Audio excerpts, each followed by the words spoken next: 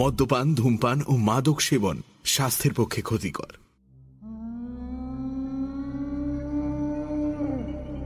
বাংলা সাহিত্যের রোমাঞ্চকর কিছু গল্প দিয়ে সাজানো আমাদের এই বিশেষ নিবেদন সানডে সাসপেন্স। আজ আপনার জন্য সৈয়দ মুস্তাফা সিরাজের লেখা কর্নেল অ্যাডভেঞ্চার কঙ্কগড়ের কঙ্কাল। সৈয়দ মুস্তাফা সিরাজের জন্ম 14ই অক্টোবর 1930 সালে মুর্শিদাবাদ জেলার খোশবাসপুর গ্রামে। কবিতা দিয়ে সাহিত্য জীবন শুরু। ছোটদের জন্য লিখেছেন প্রচুর। সাহিত্য চর্চার জন্য পেয়েছেন বঙ্কিম পুরস্কার, সাহিত্য একাডেমি পুরস্কার ইত্যাদি। ভূত, গোয়েন্দা ও অ্যাডভেঞ্চার এই তিনটি ছিল তার প্রিয় বিষয়। মজার ব্যাপার, আজকের কাহিনীতেও এই তিনটি বিষয়েরই সমাহার ঘটেছে। সৈয়দ মুস্তাফা সিরাজ সৃষ্ট কর্নেল নীলাদ্রি সরকার বাংলা সাহিত্যে এক ব্যতিক্রমী ও জনপ্রিয় গোয়েন্দা চরিত্র। কর্নেলের আত্মপ্রকাশ ঘটে 1970 সালে অমৃত পত্রিকায় ছায়া পড়ে গল্পে। অবসরপ্রাপ্ত আর্মিম্যান কর্নেল ভালোবাসেন তার চুরুট, কফি এবং অ্যাডভেঞ্চারকে।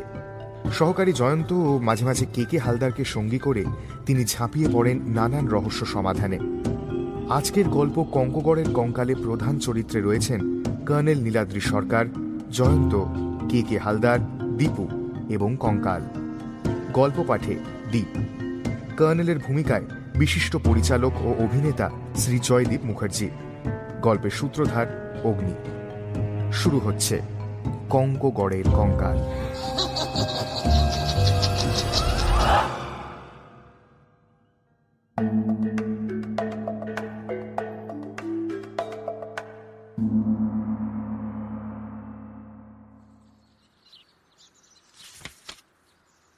কর্নেল নীলাদ্রি সরকার খুব মন দিয়ে কি একটা বই পড়ছিলেন।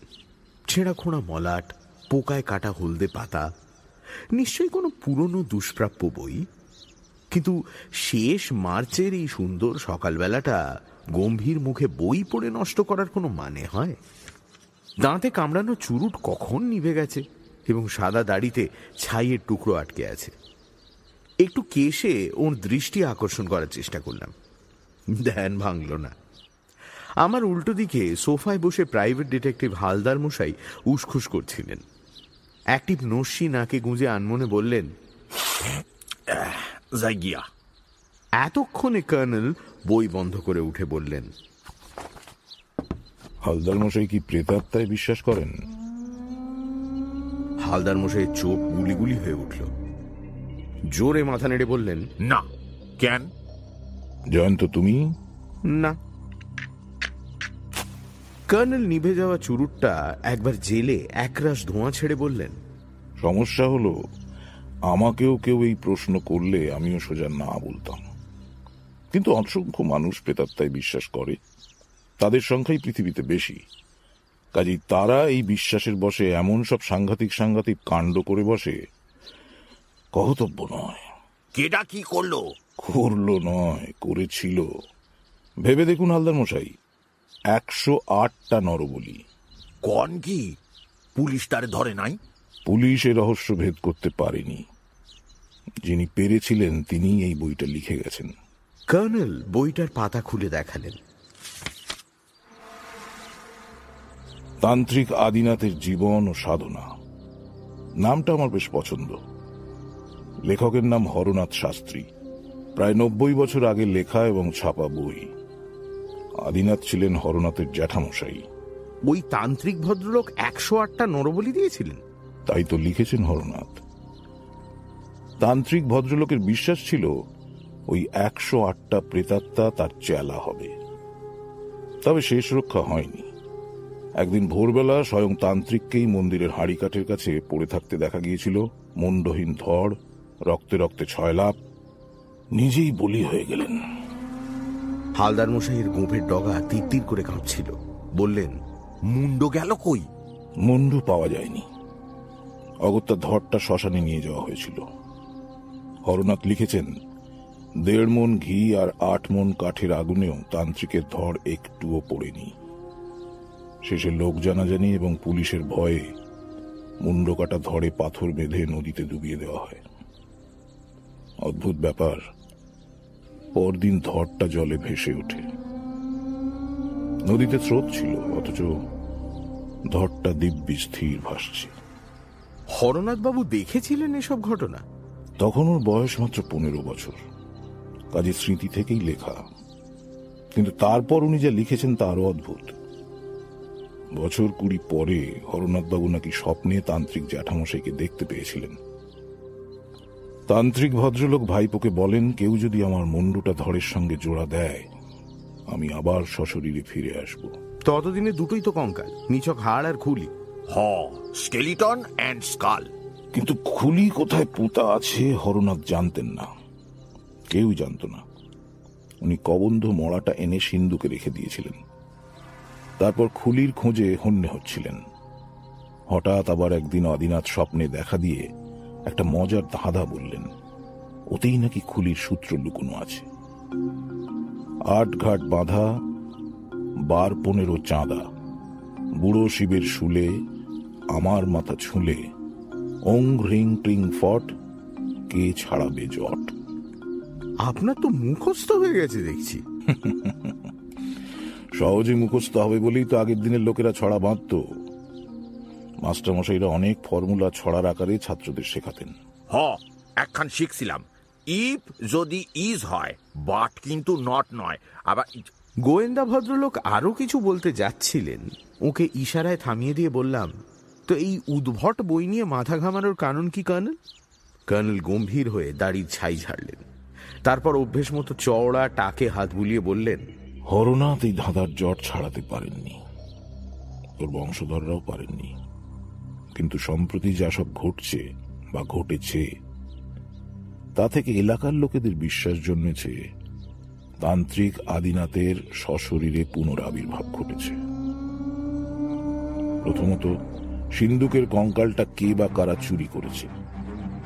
দ্বিতীয়ত, দেবী চণ্ডিকার পোড়ো মন্দিরের সামনে পরপর 2টো নরবলি দেওয়া হয়েছে।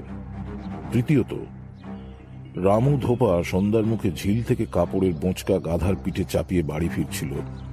সবে চাঁদের আলো ফুটেছে, একটা কঙ্কাল ওর সামনে দাঁড়িয়ে হুঙ্কার দিয়ে বলে, আমি সেই আদিনাথ। রামু গোঁ গোঁ করতে করতে অজ্ঞান হয়ে পড়ে। রামু এখন পাগল হয়ে গেছে, কিসব অদ্ভুত কথাবার্তা বলছে। অবশ্য মাঝে মাঝে ওর আচরণ কিছুক্ষণ সুস্থ মানুষের মতো। কর্নেল বইটা ড্রয়ারে ঢুকিয়ে বললেন, গাধাটাও পাগল হয়ে গেছে, বনে জঙ্গলে ঘুরে বেড়াচ্ছে, সে নাকি ধরা দেয় না। But where is that place, colonel sir? Kankagarh. আপনি কি যেতে চান সেখানে? না, এমনি জিগাই, কিন্তু কঙ্কগড় নামটা চেনা চেনা লাগছে। কঙ্কগড়, কঙ্কগড়। কঙ্কগড় বর্ধমান বিহার সীমান্তে, দুর্গাপুর থেকেও যাওয়া যায়। হালদার মশাই ব্যস্তভাবে অ্যাক্টিভ নস্যি নিলেন। ছড়াটা কি কইলেন জান কর্নেল স্যার? কর্নেল আমার দিকে তাকিয়ে এক টুকরো কাগজে ছড়াটা লিখে ওকে দিলেন। মুখে দুষ্টু দুষ্টু হাসি। হালদার মশাই ছড়াটা মুখস্থ করার চেষ্টায় ছিলেন। আমাদের চোখে চোখে কৌতুক লক্ষ্য করলেন না। ষষ্ঠীচরণ আর এক প্রস্ত কফি আনলো। কফির পেয়ালা তুলে বললাম, হালদার মশাই, বোঝা যাচ্ছে এই রহস্যের কেস কর্নেল নিজের হাতে নিয়েছেন। আপনি বরং ওর অ্যাসিস্ট্যান্ট হয়ে যেতে পারেন। হালদার মশাই বাড়তি দুধ মেশানো ওর স্পেশাল কফিতে চুমুক দিয়ে খিক খিক করে হেসে উঠলেন। ওর এই হাসিটি একেবারে শিশু সুলভ। কে বলে উনি একসময় দুধে পুলিশ ইন্সপেক্টর ছিলেন এবং ওর দাপটে যত দাগী অপরাধী তটস্থ হয়ে থাকত। চাকরি থেকে অবসর নিয়ে ডিটেকটিভ এজেন্সি খুলেছেন। মাঝে মাঝে কর্নেলের কাছে আড্ডা দিতে আসেন। আবার কখনো কোনো কেস পেলে ওর ভাষায় কর্নেল স্যারের লোকে কনসাল্ট করতেও আসেন। হাসছেন কেন হালদার মশাই? কর্নেল স্যার কইলেন গাধাটা পাগল হইয়া গেছে। গাধা, গাধা ইজ গাধা। এস, 2 খান এস। এই সময় ডোরবেল বাজল। কর্নেল মুচকি হেসে বললেন, সম্ভবত 2 খান এস এলেন, শশীনাথ শাস্ত্রী। বাবা, নাম শুনে মনে হচ্ছে জজ মেনে বামুন, পান্ডা পুরুত ঠাকুর সম্ভবত, নাকি সংস্কৃতের পণ্ডিত মশাই। কিন্তু ষষ্ঠীচরণ যাকে নিয়ে এলো তাকে দেখে আমি অবাক হয়ে গেলাম। আমার বয়সী একজন যুবক, স্মার্ট ঝকঝকে চেহারা, পরনে জিন্স, ব্যাগি শার্ট, কাঁধে ঝোলানো কিট ব্যাগ। কর্নেলকেও একটু অবাক দেখাচ্ছিল। বললেন, এসো দীপু, তোমার বাবা এলেন না যে? যুবকটি বসে কবজি তুলে ঘড়ি দেখে নিয়ে বলল, আরে আর বলবেন না, মর্নিংয়ে হঠাৎ ট্রাঙ্ক কল এলো, একটা মিসহ্যাপ হয়েছে বাড়িতে। তো বাবা আমাকে আপনার সঙ্গে দেখা করতে বলে চলে গেলেন। ওই 9:05 একটা ট্রেন আছে। কি মিসহ্যাপ? আবার কি, একটা ডেড বডি। ভজুয়া নামে আমাদের একজন কাজের লোক ছিল, মন্দিরের সামনে তার বডি পাওয়া গেছে আজকে ভোরবেলা, ওই একই অবস্থায়। নরবলি। তোমার সঙ্গে এদের আলাপ করিয়ে দিই দীপু। হালদার মশাই, এর নাম দীপক ভট্টাচার্য। হরনাথবাবুর কথা আপনাদের বলেছি, তার পৌত্র। দীপু, ইনি প্রাইভেট ডিটেকটিভ কে হালদার। আর জয়ন্ত চৌধুরী, দৈনিক সত্যসেবক পত্রিকার রিপোর্টার। দীপক আমাদের নমস্কার করল, তারপর হালদার মশাইকে বলল, আপনি প্রাইভেট ডিটেকটিভ? ইয়েস।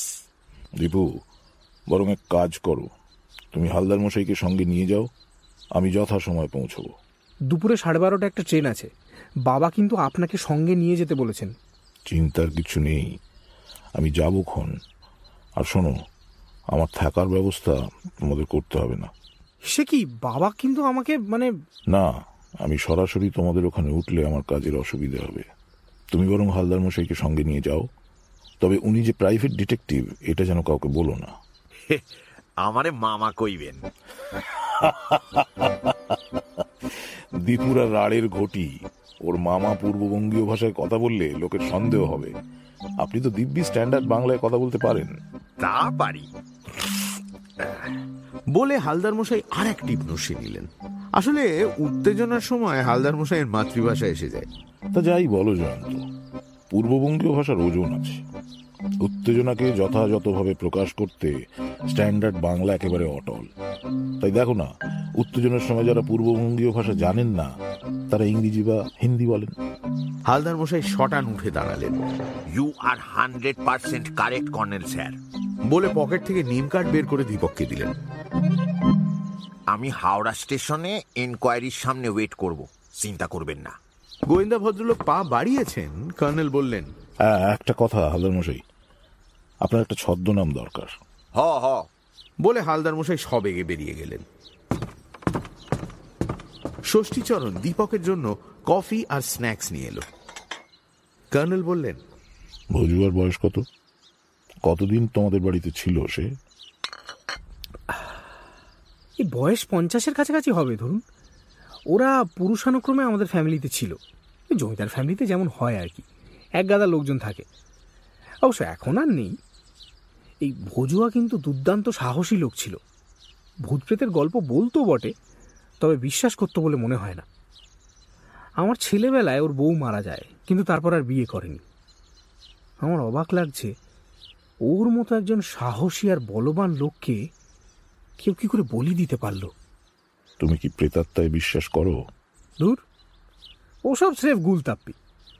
ঠাকুর দেখি সব বোগাস গপ্প ফেলে গেছেন, ওসব আমি একটুও বিশ্বাস করি না। বাবাও বিশ্বাস করতেন না। কিন্তু হঠাৎ একেবারে দুটো নরবলির ঘটনা, তারপর পাতাল ঘর থেকে সিন্দুকের তালা ভেঙে কে যেন কঙ্কাল সরালো, তাই বাবার মাথাটা একটু খারাপ হয়ে গেছে। এই পাতাল ঘরের কথা আমি ঠাকুমার কাছে শুনেছিলাম, কিন্তু সিন্দুকে যে কঙ্কাল আছে সেটা আমি জানতাম না।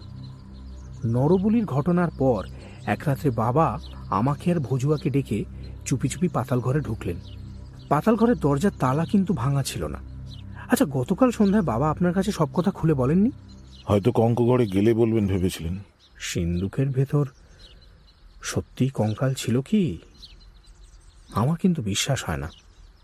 অতকালের পুরনো একটা কঙ্কাল আস্ত থাকার তো কথাই নয়। অথচ সিন্দুকে এক টুকরো হাড়ও পড়ে নেই। ভজুয়াকে কেউ খুন করবে কেন? তোমার কি ধারণা? দীপক একটু চুপ করে থাকার পর বলল, সম্ভবত ভজুয়া কিছু জানতো। তার মানে শচীনদা আর জগাইকে কে বা কারা ওভাবে খুন করেছে সে জানতে পেরেছিল। কারণ জগাই খুন হওয়ার পর ভজুয়া আমাকে বলেছিল খামোখা একজন সাধু সন্ন্যাসী মানুষের বদনাম রটাচ্ছে লোকে, তার আত্মা স্বর্গে বাস করছেন ভগবানের কাছে। ভজুয়া বলেছিল শিগগির সে এর বিহিত করবে। ভজুয়া বলেছিল? হ্যাঁ, দাদুর জ্যাঠামশাই সম্পর্কে ভজুয়ার খুব শ্রদ্ধা ছিল। তার ঠাকুর দাদার বাবা নাকি ওর সেবা করত। দীপক হঠাৎ একটু নড়ে বসল। ও মনে পড়ে গেল, গত মাসে দোতলা থেকে অনেক রাতে আমি ওই ঝিলের ধারে জঙ্গলের ভেতরে একটা আলো দেখেছিলাম। দেখুন, ছেলেবেলা থেকে আমি তো আসানসোলে পড়াশোনা করেছি, কঙ্কগড়ে সবসময় থাকিনি। তো সকালে মাকে কথাটা বললাম। মা বলল ওই জঙ্গলে আলো নাকি নতুন কিছু নয়, মাও নাকি অনেকবার দেখেছে। আমি কিন্তু এতকাল পরে ওই একবারই দেখলাম। কিসের আলো? মানে টর্চ না হারিকেন? না না, আমার তো মনে হয়েছিল মশালের আলো। প্রেতাত্মারা টর্চ বা হারিকেন জ্বালে না জয়ন্ত। আপনি কি ভূত প্রেতে বিশ্বাস করেন? প্রকৃতিতে রহস্যের শেষ নেই দীপু। দীপক যেন একটু বিরক্ত হয়ে উঠে দাঁড়ালো, বলল, বেশ, আমি চলি তাহলে। এসো। কঙ্কগড়ের সাংঘাতিক ভূতটা আপনাকে পেয়ে বসেছে মনে হচ্ছে। ভূত বা প্রেতাত্মার সঙ্গে প্রকৃতির কি সম্পর্ক আছে? প্রকৃতি চির আদিম, ভূত প্রেত আদিম শক্তি ডার্লিং।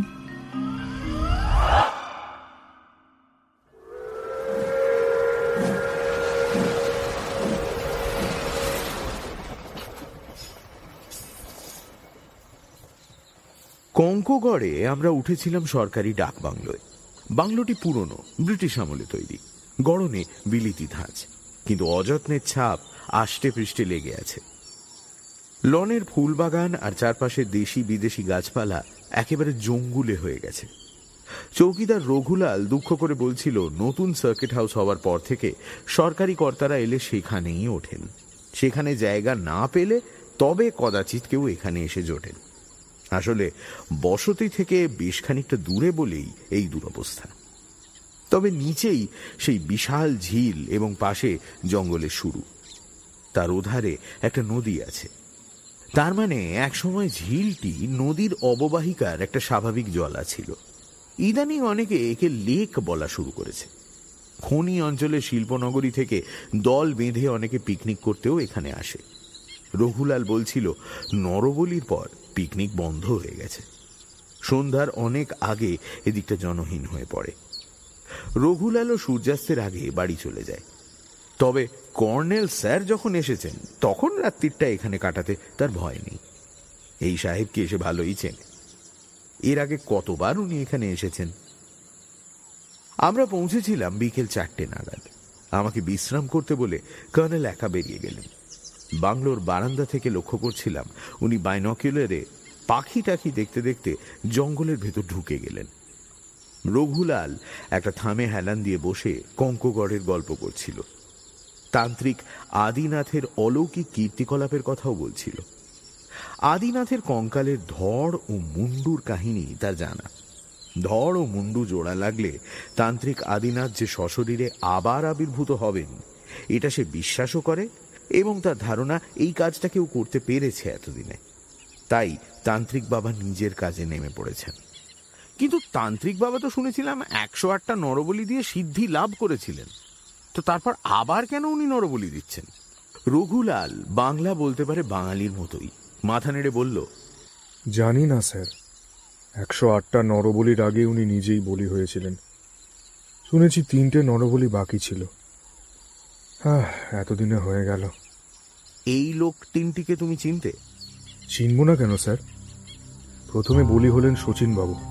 উনি ম্যাজিক দেখাতেন। ম্যাজিশিয়ান ছিলেন আগে? হ্যাঁ স্যার, এ দেশ ও দেশ ঘুরে ম্যাজিক দেখিয়ে বেড়াতেন।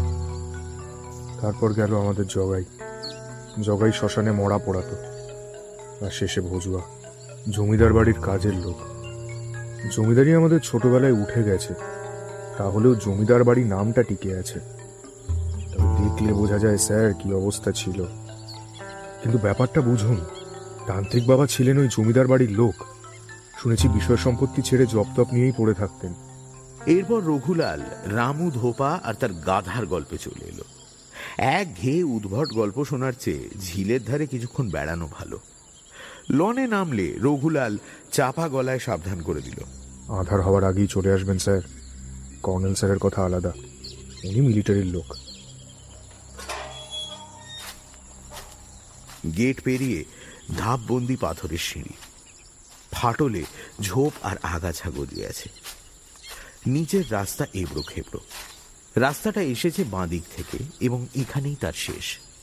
ডান দিকে ছোট বড় নানা গড়নের পাথর এবং ঝোপঝাড় গাছপালা।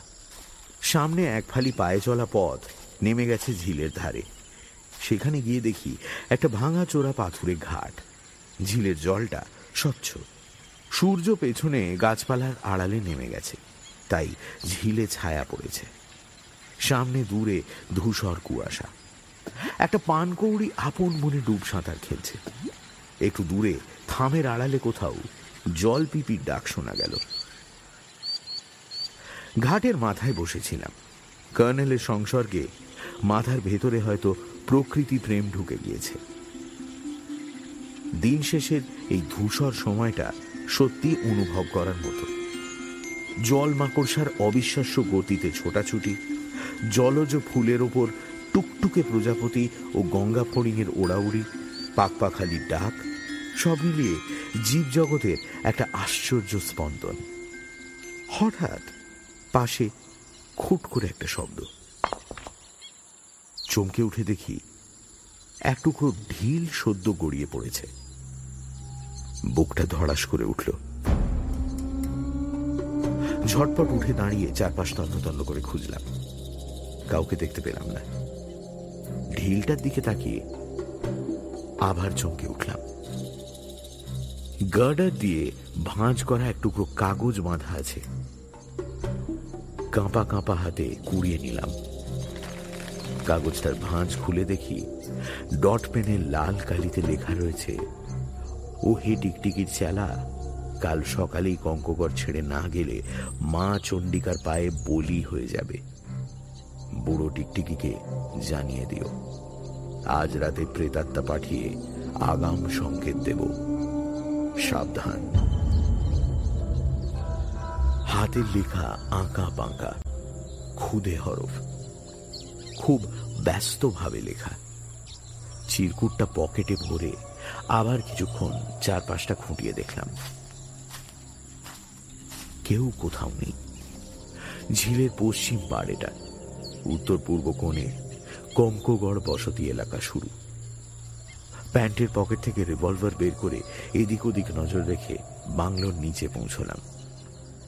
গা ছমছম করছিল অজানা ত্রাসে।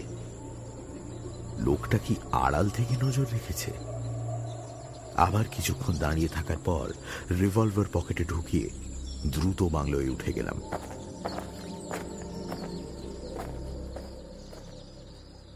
রঘুলাল আমাকে দেখে সুইচ টিপে বাতিগুলো জ্বেলে দিল। তারপর আমার দিকে তাকিয়ে উদ্বিগ্ন মুখে বলল, আপনি কি কিছু দেখে ভয় পেয়েছেন স্যার? না। কেন? আপনাকে কেমন যেন দেখাচ্ছে, তাই। কিছুই দেখাচ্ছে না। তুমি শিগগির এক কাপ চা করো।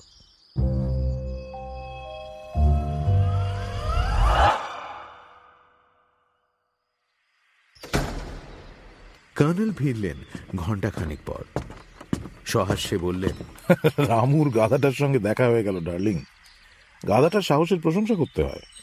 ওকে বুঝিয়ে বললাম, দেখো বাপু, এত বাড়াবাড়ি ভালো না। গাধা বলির বিধান শাস্ত্রে আছে বলে শুনিনি, তবে বলা তো যায় না। ব্যাপারটা রসিকতা করার মতো নয়, রীতিমতো বিপজ্জনক। এই দেখুন।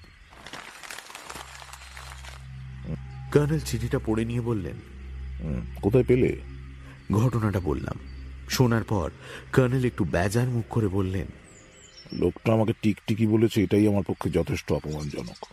তুমি তো জানো জয়ন্ত, টিকটিকি কথাটা এসেছে ডিটেকটিভ থেকে। আমি লোকেদের বোঝাতে পারি না আমি ডিটেকটিভ নই এবং কথাটা আদতে গালাগাল। আজ রাতে ভূত পাঠাবে বলে শাসিয়েছে ও। তা একটা কেন, 100টা পাঠাক, কিন্তু টিকটিকি, ছি। রঘুলাল।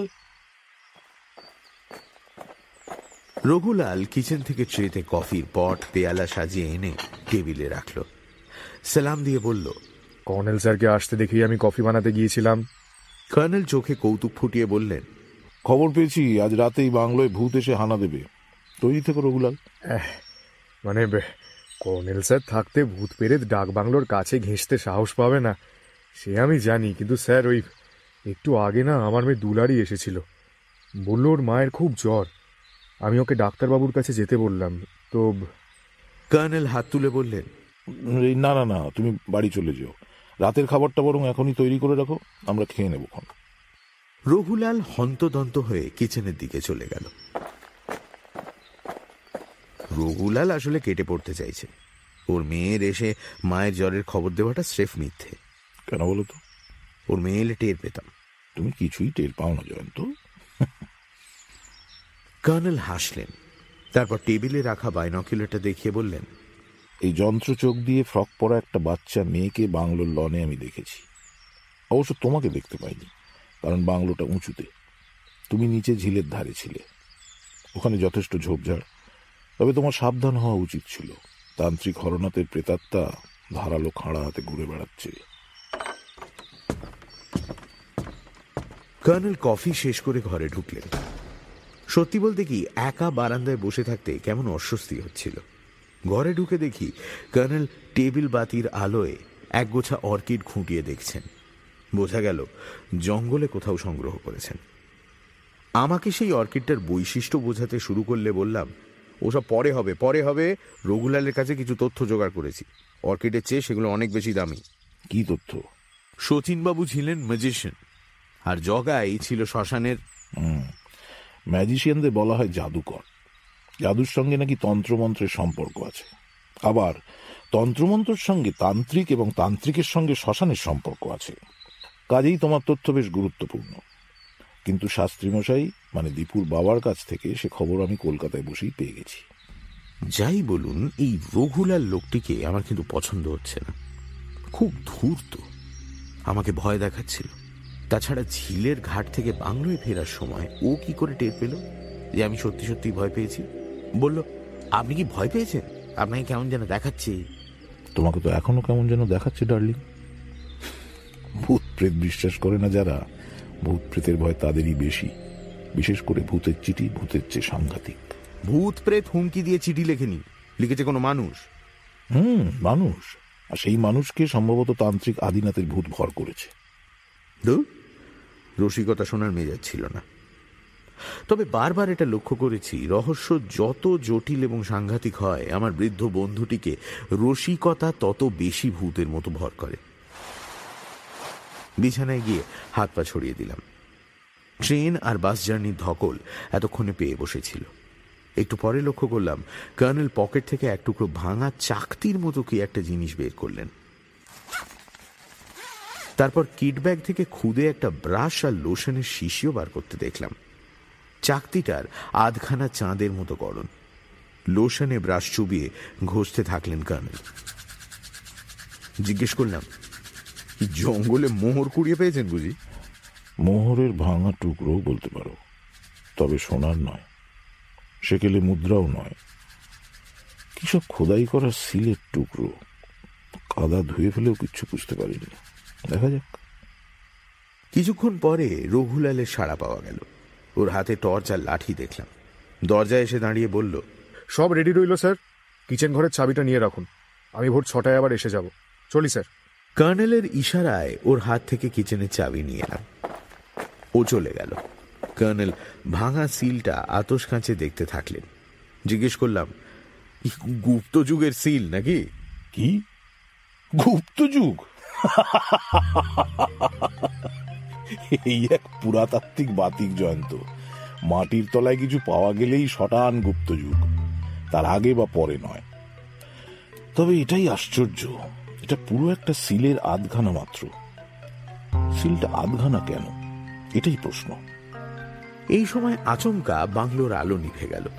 কর্নেল তখনই টর্চ জেলে বললেন, ওই ফায়ার প্লেসের উপর থেকে হ্যারিকেনটা এনে জেলে দাও জয়ন্ত।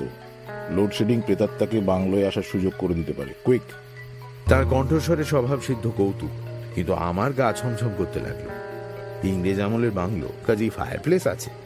ঝটপট হ্যারিকেন জেলে এনে টেবিলে রাখলাম।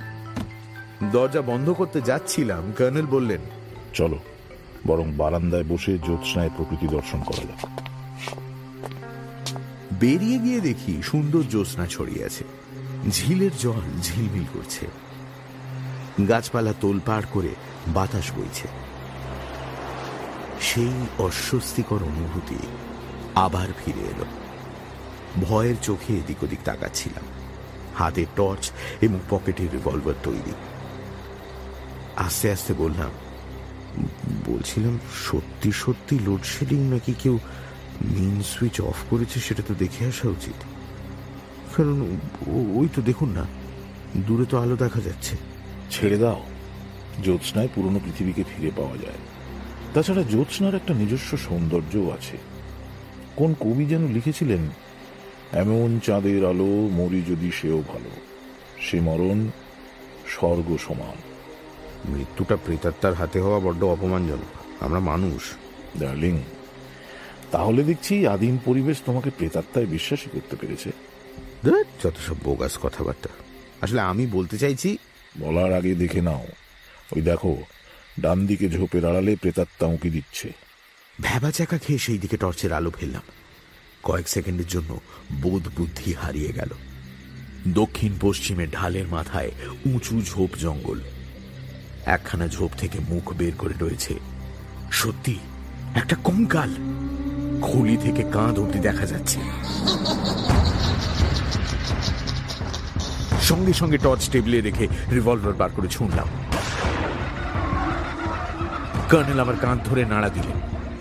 জয়ন্ত করছো কি? এবার টর্চ জেলে দেখি কঙ্কাল অদৃশ্য।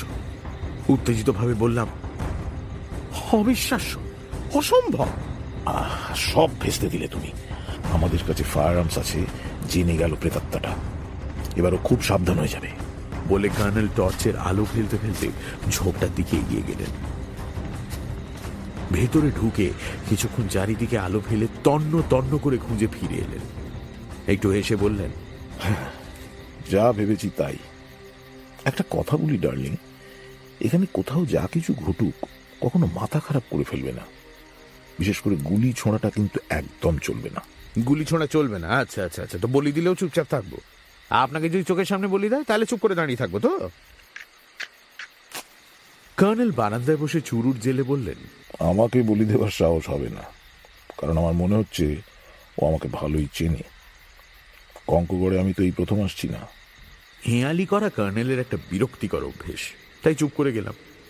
একটু পরে নিচের দিকে মোটর সাইকেলের শব্দ শোনা গেল। আলোর ঝলকানি দেখা যাচ্ছিল। গেটের নিচের রাস্তায় এসে মোটর সাইকেলটা থামল।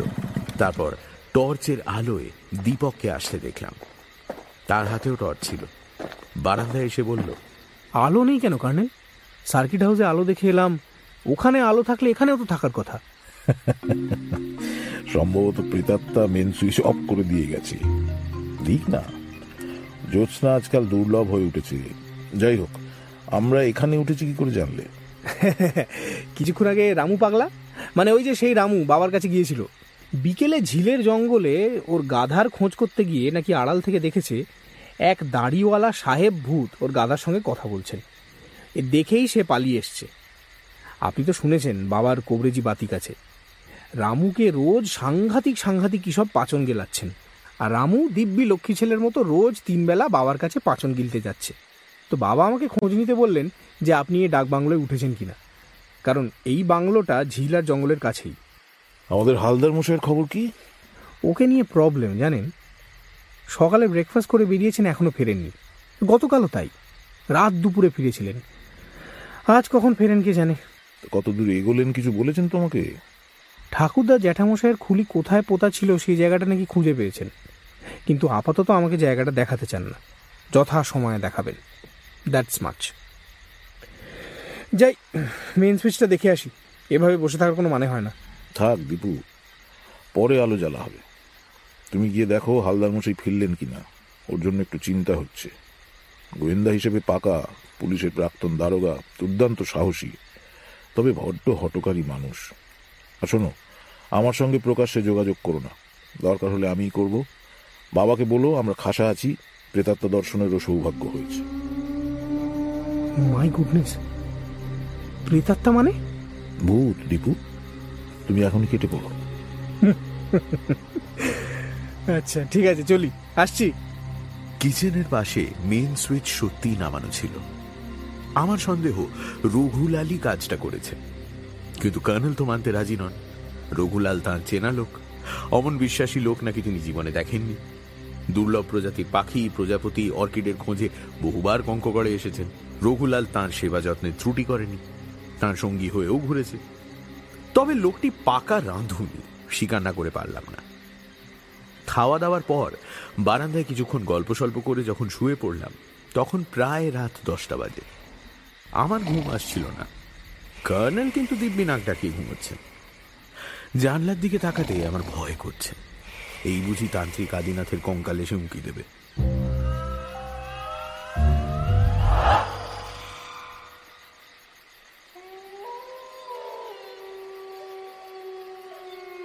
কখন ঘুমিয়ে পড়েছিলাম, হঠাৎ কর্নেলের ডাকে ঘুম ভেঙে গেল। চাপা স্বরে বললেন, উঠে পড়ো ডার্লিং, শিগগির। সকাল হয়ে গেল নাকি?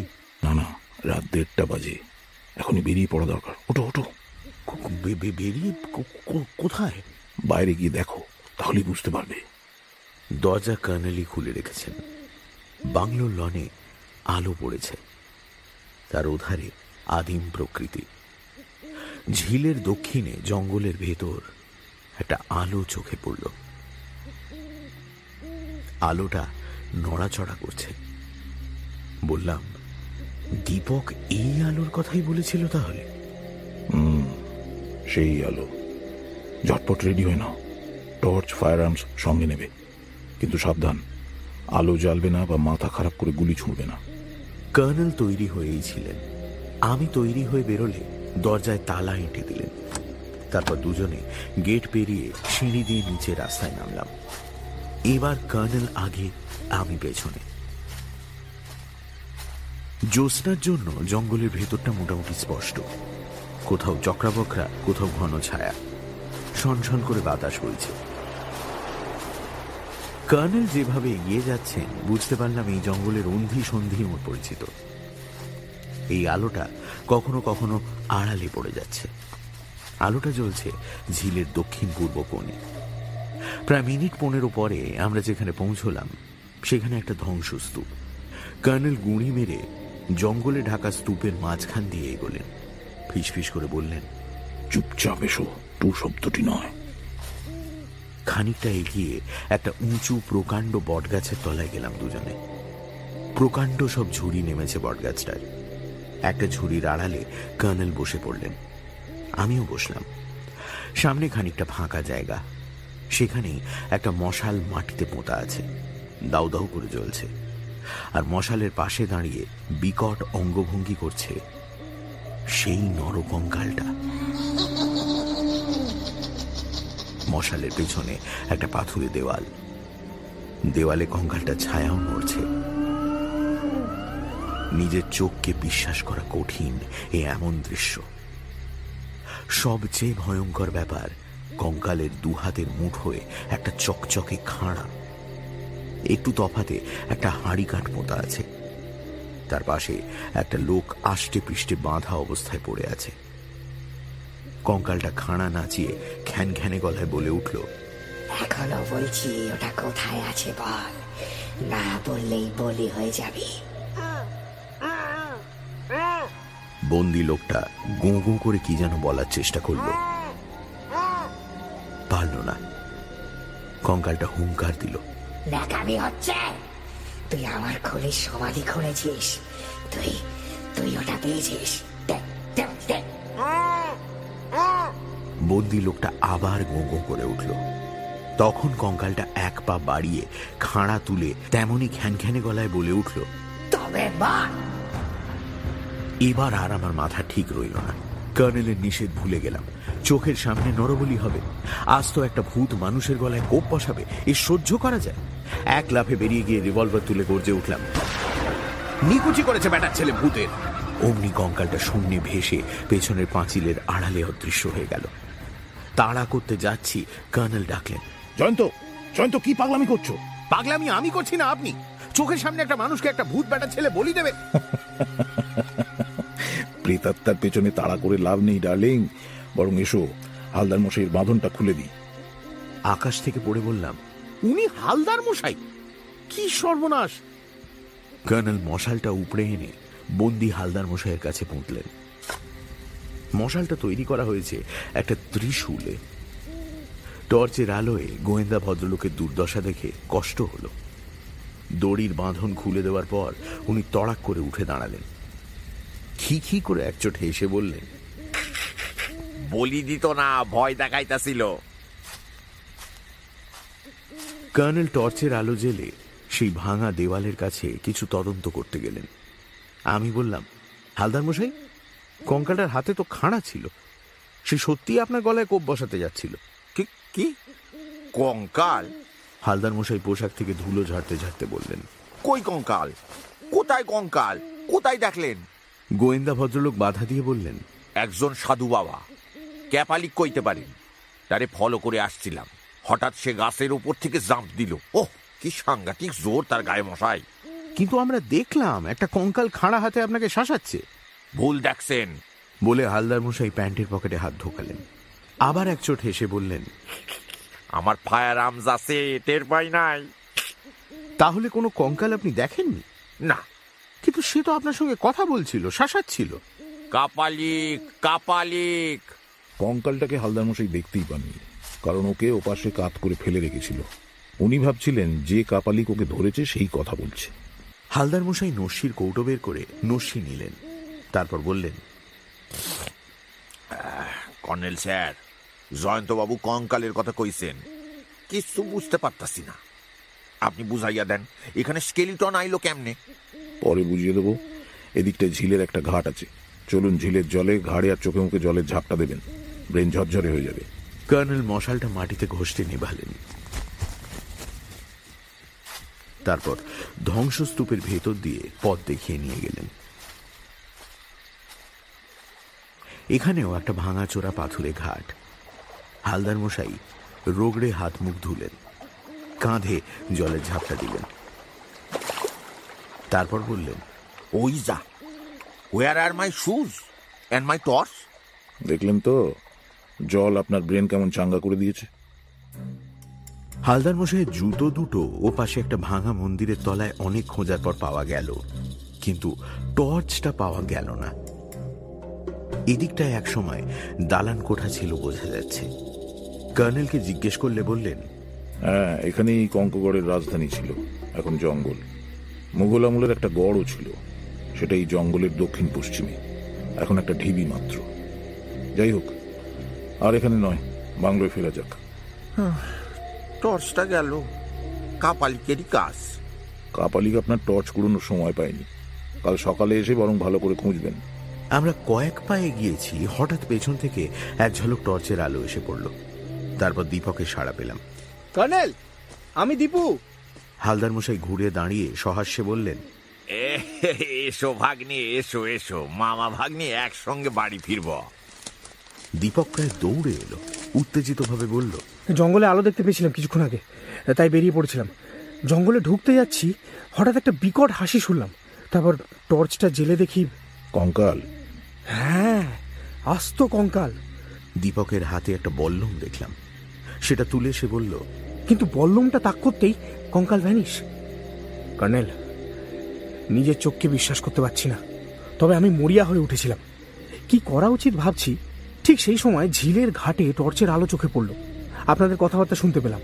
আলোটা দেখে কি আপনারাও এখানে এসেছিলেন? হ্যাঁ, এবং আমরাও কঙ্কালটাকে দেখেছি। হালদার মশাই জোরে মাথা নেড়ে বললেন, আমি দেখি নাই, আমি একজন কাপালিক দেখছি, তারে ফলো করছিলাম।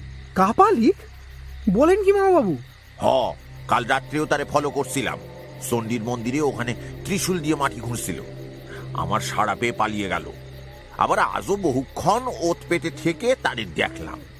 আজ আর মাটি খুঁড়ছিল না, তার পিঠে একটা বোঁচকা বাঁধা ছিল। বোঁচকা লইয়া দৌড়ানো সহজ নয়। বোঁচকায় কি থাকতে পারে বলুন তো কর্নেল সাহেব? কঙ্কাল থাকতেও পারে। তাহলে ওটা কি ঠাকুরদার জ্যাঠামশাই সেই কঙ্কাল? কিছু বলা যায় না, তবে আর এখানে নয়, বাংলায় ফেরা যাক।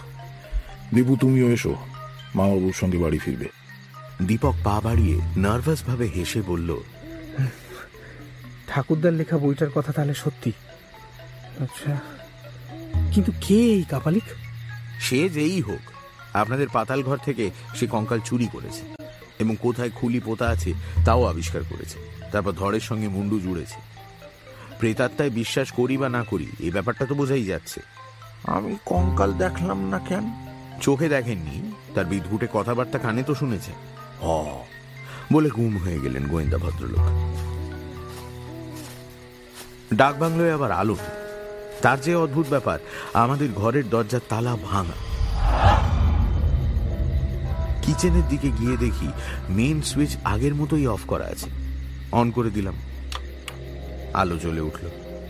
ঘরে ফিরে এসে দেখলাম লন্ডভন্ড অবস্থা। কর্নেল তাঁর কিট ব্যাগ গোছাচ্ছেন। হালদার মশাই বিড়বিড় করছেন, সোর সোর, কাপালিক না, ও সোর। দীপক আর আমি ওলট পালট বিছানা দুটো ঠিক করে ফেললাম। আমার ব্যাগের জিনিসপত্র মেঝে ছত্রাখান হয়ে পড়েছিল, গুছিয়ে নিলাম। চোর বড্ড বোকা। তার এটুকু বোঝা উচিত ছিল, যা সে খুঁজতে এসেছে তা বাংলোয় রেখে যাওয়ার পাত্র আমি নই। আসলে প্রথমে সে ধরেই নিয়েছিল যে জিনিসটা হালদার মশাইয়ের কাছে আছে, তাই তাকে বলিদানের ভয় দেখাচ্ছিল। আমরা গিয়ে পড়ার পর সে পালিয়ে গেল, কিন্তু তার মাথায় তখন খটকা বেঁধেছে। বলিদানের হুমকিতেও যখন জিনিসটা পাওয়া গেল না, তখন ওটা নিশ্চয়ই হালদার মশাইয়ের কাছে নেই, সম্ভবত আমার কাছেই আছে। অতএব আমাদের অনুপস্থিতির সুযোগে সে বাংলো এসে হানা দিয়েছিল। কর্নেল মেঝের দিকে তাকালেন। খালি পায়ে এসেছিল চোর, লাল সুরকির স্পষ্ট ছাপ পড়েছে। একটু জল কাদা ভেঙেই, মানে শর্টকাটে এসেছিল সে। যাই হোক, রাত 3টে বাজে প্রায়। জয়ন্ত, তুমি কিচেনে গিয়ে কেরোসিন কুকার জেলে প্লিজ 1 পট কফি করে ফেলো। কফি এখন খুব দরকার। চলুন জয়ন্তদা, আমি আপনাকে হেল্প করছি। রঘুলাল কাজের লোক, কিচেনে সবকিছু ঠিকঠাক করে রেখে গিয়েছিল। কফি তৈরির কাজটা আমি করলাম। দীপক প্রহরীর মতো বল্লমা টর্চ হাতে দাঁড়িয়ে রইল। তার ভাবভঙ্গিতে বোঝা যাচ্ছিল যে ভীষণ ভয় পেয়েছে। পাওয়ারই কথা, ভয় কি আমিও পাইনি? এই চর্মচক্ষে জ্যান্ত কঙ্কাল দর্শন আর তার বিকট খ্যানখ্যানে গলায় কথাবার্তা শোনা জীবনে একটা সাংঘাতিক অভিজ্ঞতা। কর্নেল ঠিকই বলেন, প্রকৃতির রহস্যের শেষ নেই। সভ্যতার আলোর তলায় আদিম রহস্যে ভরা অন্ধকার থেকে গেছে। কফি করতে করতে হালদার মশাই দুর্দশার বিবরণ দিলাম দীপক বাবুকে। দীপক হাসবার চেষ্টা করে বলল, ডিটেকটিভ ভদ্রলোকের মাথায় ছিট আছে। কর্নেলের মাথাতেও কম ছিট নেই। ট্রেতে কফির পট আর পেয়ালা সাজিয়ে নিয়ে এলাম। দীপক কিচেনের তালা এঁটে দিল।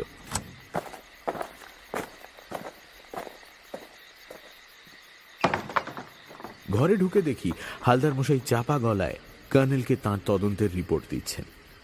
কফি খেতে খেতে ক্রমশ চাঙ্গা হচ্ছিলেন প্রাইভেট ডিটেকটিভ। প্যান্ট শার্টে লালচে দাগড়া দাগড়া ছোপ। খিক করে হেসে বললেন,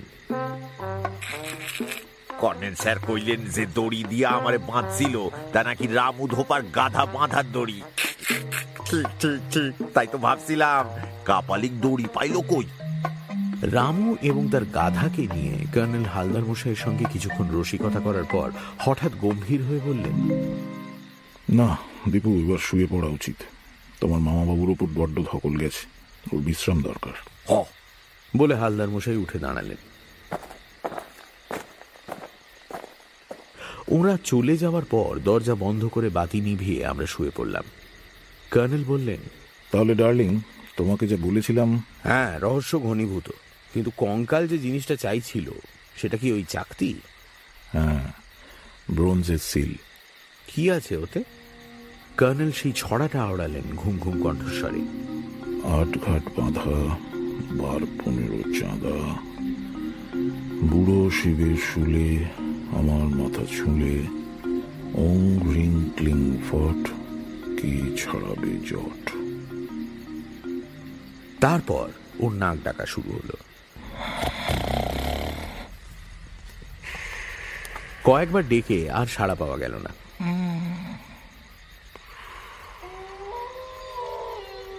ঘুমোবার চেষ্টা আমিও করছিলাম, কিন্তু এমন সাংঘাতিক অভিজ্ঞতার পর ঘুমানো যায় না। বারবার সেই দৃশ্যটা চোখে ভাসছিল। মশালের আলোয় ভাঙা দেওয়ালের ধারে একটা নরকঙ্কাল, 2 হাতে চকচকে খাঁড়া, তার ওই খ্যানখ্যানে অদ্ভুত কণ্ঠস্বর। এখনো বলছি ওটা কোথায় আছে বল, না বললেই বলি হয়ে যাবে, না বললেই বলি হয়ে যাবে।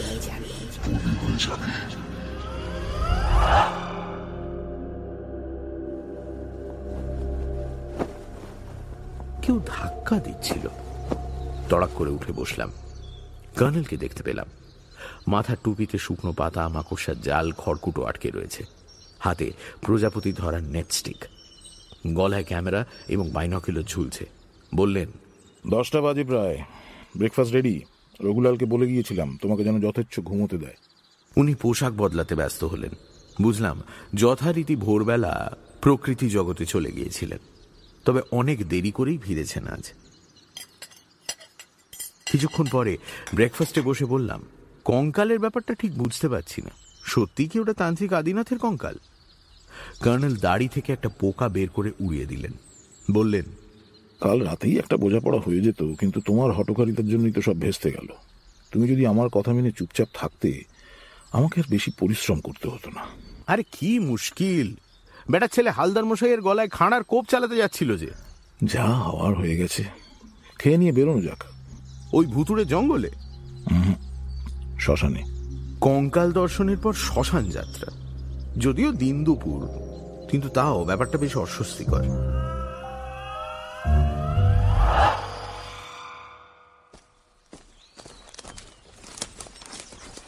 কর্নেলের সঙ্গে হাঁটতে হাঁটতে বনবাদার ভেঙে যেখানে পৌঁছলাম, সেখানে একটা নদী, নামেই নদী, বালি আর পাথরে ঠাসা অগভীর একটা সোঁতা।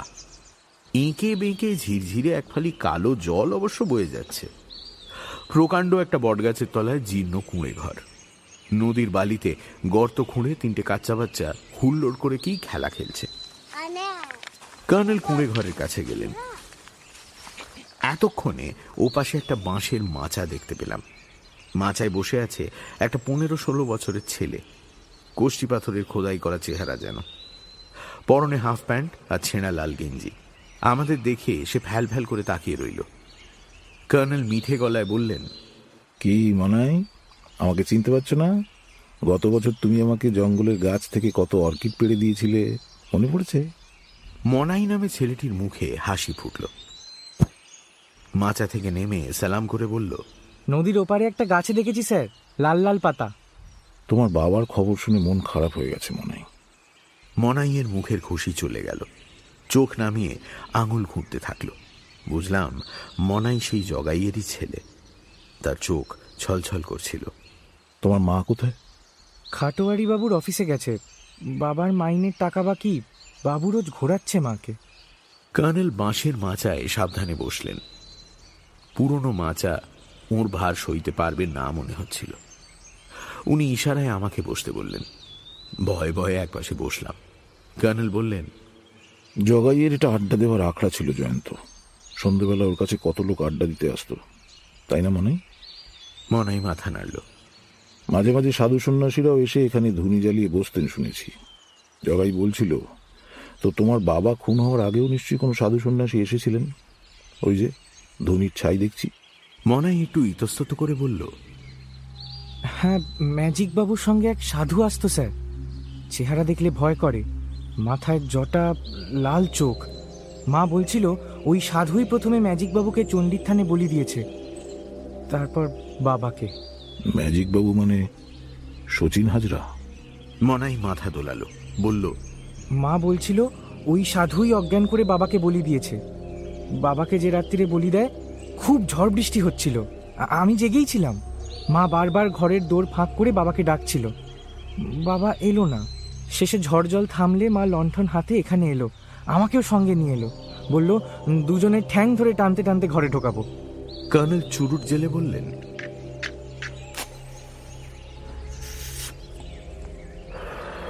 বলো কি? তারপর এসে দেখি বাবা নেই, সাধু বসে আছে। মা সাধু বাবাকে ডাকাডাকি করলো। সাধু বাবা চোখ বুজে মন্তর পড়ছিল, তাকালোই না। তখন মা সাধু বাবাকে বকাঝকা করলো। অনেকক্ষণ পরে সাধু বাবার চোখ কটমট করে বলল, জগাইকে একটা কাজে পাঠিয়েছি, তোরা ঘুমোগে যা। তোমরা ঘুমোতে গেলে?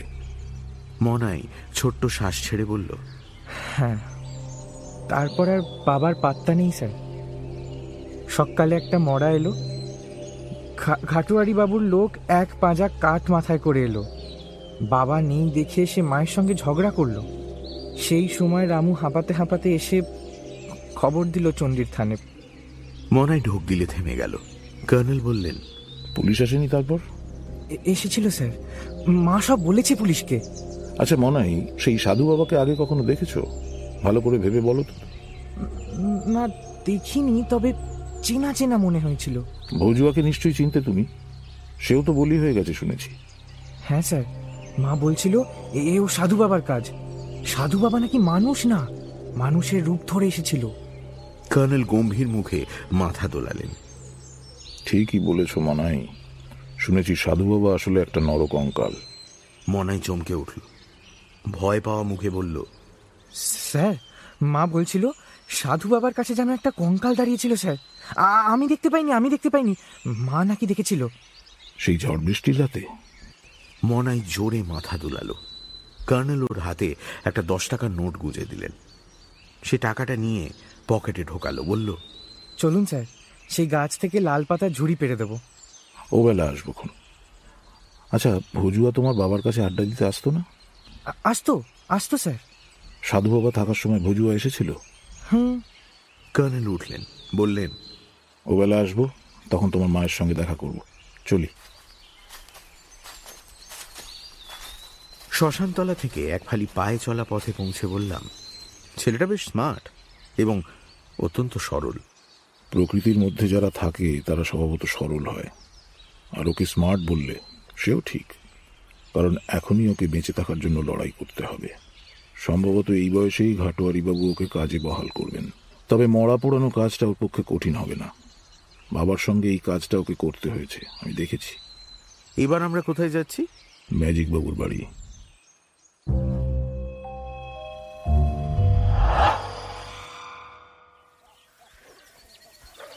কঙ্কগড়ের এদিকটার চেহারা একেবারে পাড়াগাঁ। গা ঘেঁষাঘেঁষি মাটির বাড়ি, টালি বা খড়ের চাল। কিন্তু কয়েকটা বাড়ির মাথায় টিভির অ্যান্টেনা দেখে অবাক হলাম। কিছুক্ষণ পরে একটা পিচের রাস্তায় উঠলাম। এরপর মফস্বল শহরের চেহারা। নতুন পুরনো একতলা বা দোতলা বাড়ি, পিচ রাস্তায় truck, tempo, jeep, private car এবং সাইকেল রিক্সার বিরক্তিকর আনাগোনা। মোড়ে একটা খালি সাইকেল রিক্সার কাছে গেলেন কর্নেল, বললেন, ওহে, এখানে ম্যাজিক বাবুর বাড়িটা কোথায় জানো? রিক্সাওয়ালা চমকে ওঠা ভঙ্গিতে বলল, হ্যাঁ, ম্যাজিক বাবু? সে তো মা চণ্ডীর থানায় নরবলি হয়ে গেছে স্যার। বলো কি? আগে হ্যাঁ, সে এক সাংঘাতিক কাণ্ড। কথায় বলে বেদের মতন সাপের হাতে যে ভূতটাকে নিয়ে খেলা দেখাতো, সেই ভূতটাই নাকি বলি দিয়ে দিয়েছে স্যার। ভূত নিয়ে খেলা দেখাতো ম্যাজিক বাবু? কেমন ভূত? তুমি দেখেছিলে ভূতের খেলা? দেখেছিলাম স্যার। নরকঙ্কাল স্টেজে এসে নাচতো, ম্যাজিক বাবু বলতো ওঠ, উঠে দাঁড়াতো। ম্যাজিক বাবু বলতো বস, বলে বসতো। নাচ বলে নাচতো। সে কি নাচ স্যার! কর্নেল চুরুট জেলে বললেন, ওর বাড়িটা কোথায়? নিয়ে চলো তো আমাদের। ম্যাজিক বাবু নিজের বাড়ি তো ছিল না স্যার, বাউন্ডুল এলো। মাঝে মাঝে এসে থাকতো, আর চলে যেত কোথায়। কিন্তু কার বাড়িতে এসে থাকতো? মোহনবাবুর বাড়িতে, ওই স্কুলের মাস্টার উনি। চলো মোহনবাবুর কাছে যাওয়া যাক, বলে কর্নেল রিক্সায় উঠে বসলেন। ওর ইশারায় আমিও উঠে বসলাম। কিন্তু মাস্টার মশাই তো এখন স্কুলে আসেন। ওর বাড়ি গিয়ে খবর দেবো খন, তুমি ওর বাড়িতেই নিয়ে চলো। বাড়ি অব্দি রিক্সা যাবে না স্যার। যতদূর যায় নিয়ে চলো। রিক্সাওয়ালা অনিচ্ছা করে প্যাডেলে চাপ দিচ্ছিল। যেতে যেতে বলল, মাস্টার মশাইয়ের বাড়িতে কাউকে পাবেন না স্যার, মিজি হয়রান হবেন। কেন, বাড়িতে লোক নেই? না না, মাস্টার মশাই একাই থাকেন, বিয়ে টিয়ে করেননি, বিধবা দিদি কিনে রেখেছিলেন, তা তিনিও তো সঙ্গে গিয়েছেন। ম্যাজিক বাবুর সঙ্গে কি কোনো সম্পর্ক ছিল মাস্টার মশাইয়ের? শুনেছি পিস্তুতো না মাস্তুতো ভাই ওরা। পিচ রাস্তা ছেড়ে খোয়া ঢাকা এবড়ো খেবড়ো ঘিঞ্জি গলির রাস্তায় এগোচ্ছিল রিক্সা। একসময় নিরিবিলি একটা জায়গায় পৌঁছলাম। কাছাকাছি বাড়ি নেই, শুধু জরাজীর্ণ ছোট ছোট মন্দির আর পোড়ো ভিটে। জঙ্গল গজিয়ে আছে চারিদিকে। সংকীর্ণ রাস্তাটা সোজা এগিয়ে গেছে। একধারে রিক্সা দাঁড় করিয়ে রিক্সাওয়ালা বলল, আর যাওয়া যাবে না স্যার, এই যে পায়ে চলা রাস্তা দেখছেন, সিধে গিয়ে বাঁদিকে দেখাবেন, মাস্টার মশাইয়ের বাড়ি দেখতে পাবেন। আমরা নামলে সে রিক্সা ঘুরিয়ে একটু হেসে বলল, স্যার, মাস্টার মশাইকে খবর দেওয়ার লোক পাবেন কি দেখুন, বরঞ্চ আমায় 2 টাকা বাড়তি দিলে স্কুলে খবর দেবো, আপনাদের ফেরত নিয়েও যাব।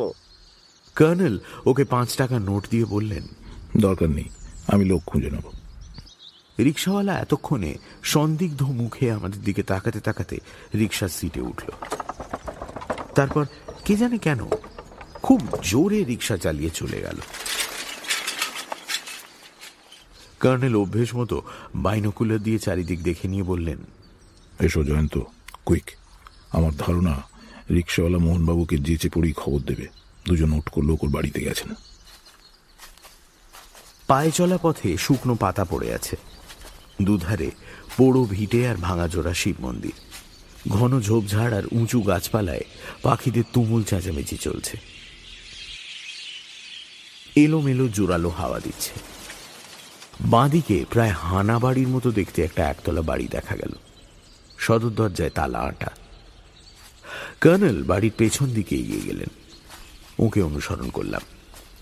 ওদিকটায় একটা হজা মজা পুকুর দেখা গেল। কর্নেল আবার 4-5টা খুঁটিয়ে দেখে নিয়ে বললেন, তুমি এই ঝোপের আড়াল থেকে ওই রাস্তার দিকে লক্ষ্য রাখো, কাউকে যদি এদিকে আসতে দেখো 3 বার শীষ দেবে। বোকামি করো না কিন্তু, সাবধান।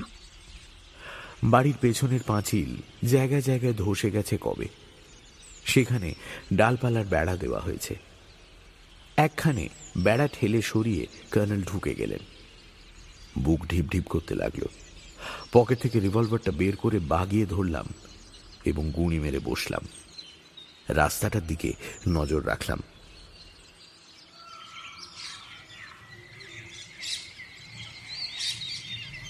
তারপর কর্নেলের আর পাত্তা নেই। বসে আছি তো আছি, অস্বস্তি যত, বিরক্তিও তত। কতক্ষণ পরে পেছনে কোথাও শুকনো পাতার ভচমচ শব্দ এলো। দ্রুত পিছু ফিরে দেখি পুকুরের দিকে নেমে যাচ্ছে একটা গাধা, তার পিঠে একটা বোঁচকা বাঁধা। রামুর গাধাটা নয় তো? গাধাটা অদৃশ্য হলে আবার রাস্তার দিকে তাকিয়ে রইলাম। একটু পরে দেখি কর্নেল যা বলেছিলেন ঠিক তাই। সেই রিক্সাটা এসে থামল। রিক্সা থেকে রোগা চেহারার ধুতি পাঞ্জাবি পরা এক ভদ্রলোক হন্তদন্ত হয়ে নামলেন। অমনি 3 বার শীষ দিলাম। এতক্ষণে কর্নেল বেড়া গোলে বেরিয়ে এলেন। চাপা স্বরে বললেন, কেটে পড়া যাক, চলো, চলে এসো। আমরা গুঁড়ি মেরে পুকুরের দিকে এগোতে লাগলাম। পুকুরের 4 পাড়ে ঘন জঙ্গল, তলায় দামে ঢাকা খানিকটা জল। গাধাটা পিঠে বোঁচকা নিয়ে অদ্ভুত ভঙ্গিতে জলজ ঘাস খাচ্ছিল। কর্নেল গাধাটার দিকে প্রায় দৌড়ে গেলেন। ওর এই পাগলামি দেখে হতভম্ব হয়ে দাঁড়িয়ে গেলাম। উনি কাছে যেতেই গাধাটা এক লাফে পুকুরের ধারে ধারে নড়বড় করে দৌড়তে লাগলো। কর্নেল তাড়া করলেন। গাধাটা পাড়ের জঙ্গল ফুঁড়ে উধাও হয়ে গেল এবং কর্নেলও। তা আমাকে দৌড়তে হলো। পাশের জঙ্গলে ঢুকেছি এমন সময় পেছন থেকে চেরা গলায় হাঁক ডাক ভেসে এলো। একবার ঘুরে দেখে নিলাম সেই রিক্সাওয়ালা আর সম্ভবত মোহন মাস্টার মশাই দৌড়ে আসছেন। কেলেঙ্কারিতে পড়া গেল দেখছি। জঙ্গল পেরিয়ে গিয়ে দেখলাম কর্নেল বা গাধা কেউই নেই। হলুদ ফুলে ঢাকা সর্ষে আর সবুজ ধান খেতে দিকটায়, ডান দিকে পোড়ো ভিটে আর ভাঙাচোরা মন্দির। লুকিয়ে পড়ার জন্য সেদিকটায় দৌড়ে গেলাম। পেছনের চেঁচামেচি ততক্ষণে বন্ধ হয়ে গেছে। হাঁপাতে হাঁপাতে একটা ভাঙা শিব মন্দিরের আড়ালে গিয়ে গুঁড়ি মেরে বসলাম। তারপর দেখতে পেলাম কর্নেলকে। চোখে বাইনকুলার রেখে একটা উঁচু গাছের ডগায় কিছু দেখছেন। কাছে গিয়ে বললাম, কি অদ্ভুত সব কাণ্ড আপনার। ডার্লিং, আমার চেয়ে অদ্ভুত কাণ্ড করলো রামুর গাধাটা। রামু পাগল হয়েছে, গাধাটার তো পাগল হওয়ার কথা নয়। আর একটু হলেই কেলেঙ্কারি হতো। সেই রিক্সাওয়ালা আর মোহনবাবু আমার পেছনে চোর চোর ধর ধর বলে তাড়া করেছিলেন। তোমাকে দেখে ফেলেছিলেন নাকি? হ্যাঁ। সেটা তোমারই বোকামি। আমার পেছন পেছন তোমারও দৌড়ানো উচিত ছিল। কুইক জয়ন্ত, আর এখানে নয়। গাধাটা এতক্ষণে ঝিলের জঙ্গলে গিয়ে পৌঁছেছে। সোজা এগিয়ে সেই পিচের রাস্তায় পৌঁছলাম দুজনে। তারপর একটা খালি সাইকেল রিক্সা দাঁড় করিয়ে কর্নেল বললেন, জমিদার বাড়ি, তাড়াতাড়ি চলো ভাই।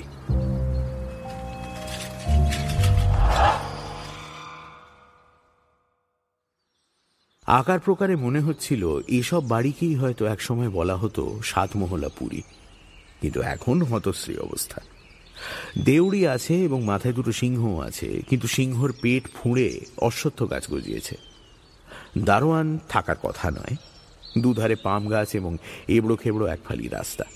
পোর্টিকোর তলায় গিয়ে রিক্সা থেকে দুজনে নামলাম।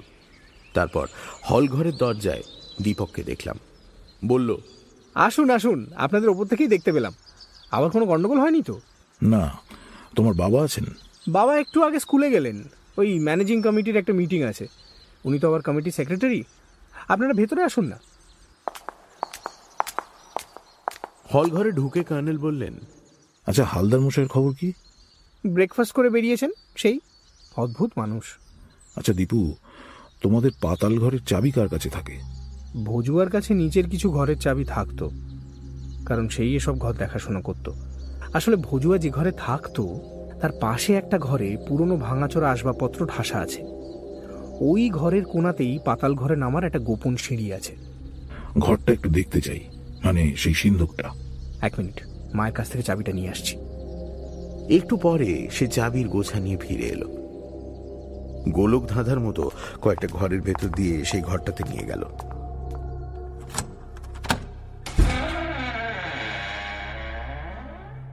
দরজা খুলে সুইচ টিপে আলো জ্বালল। আবর্জনার মতো পুরনো চেয়ার, টেবিল, খাট ইত্যাদি স্তূপ ঘরটার ভেতরে। এক কোণে কাঠের আলমারি দাঁড় করানো রয়েছে। দীপক সেটা ঠেলে সরাতেই একটা ছোট্ট দরজা দেখা গেল। সে দরজা খুলে গোপন সুইচ টিপে আলো জ্বালল। বলল, আসুন। সিঁড়ি দিয়ে নেমে ছোট্ট একটা ঘরে পৌঁছলাম। কেমন ভ্যাপসা দুর্গন্ধ। দেওয়ালে সিঁদুরের ছোপে একটা স্বস্তিকা আঁকা, তার নিচেই কালো কাঠের সিন্দুকটা খুলল দীপক। কর্নেলের পকেটে সব সময় টর্চ থাকে দেখেছি। টর্চের আলোয় ভেতরটা খুঁটিয়ে দেখলেন। ততক্ষণে দুর্গন্ধে আমি অস্থির। কর্নেল হঠাৎ ঝুঁকে একটা কালচে ছোট জিনিস সিন্দুকের ভেতর থেকে তুলে নিলেন। উজ্জ্বল মুখে বললেন, পাওয়া গেল তাহলে। কি পাওয়া গেল কর্নেল? যা পাওয়া উচিত ছিল। চলো বেরোনো যাক এখান থেকে।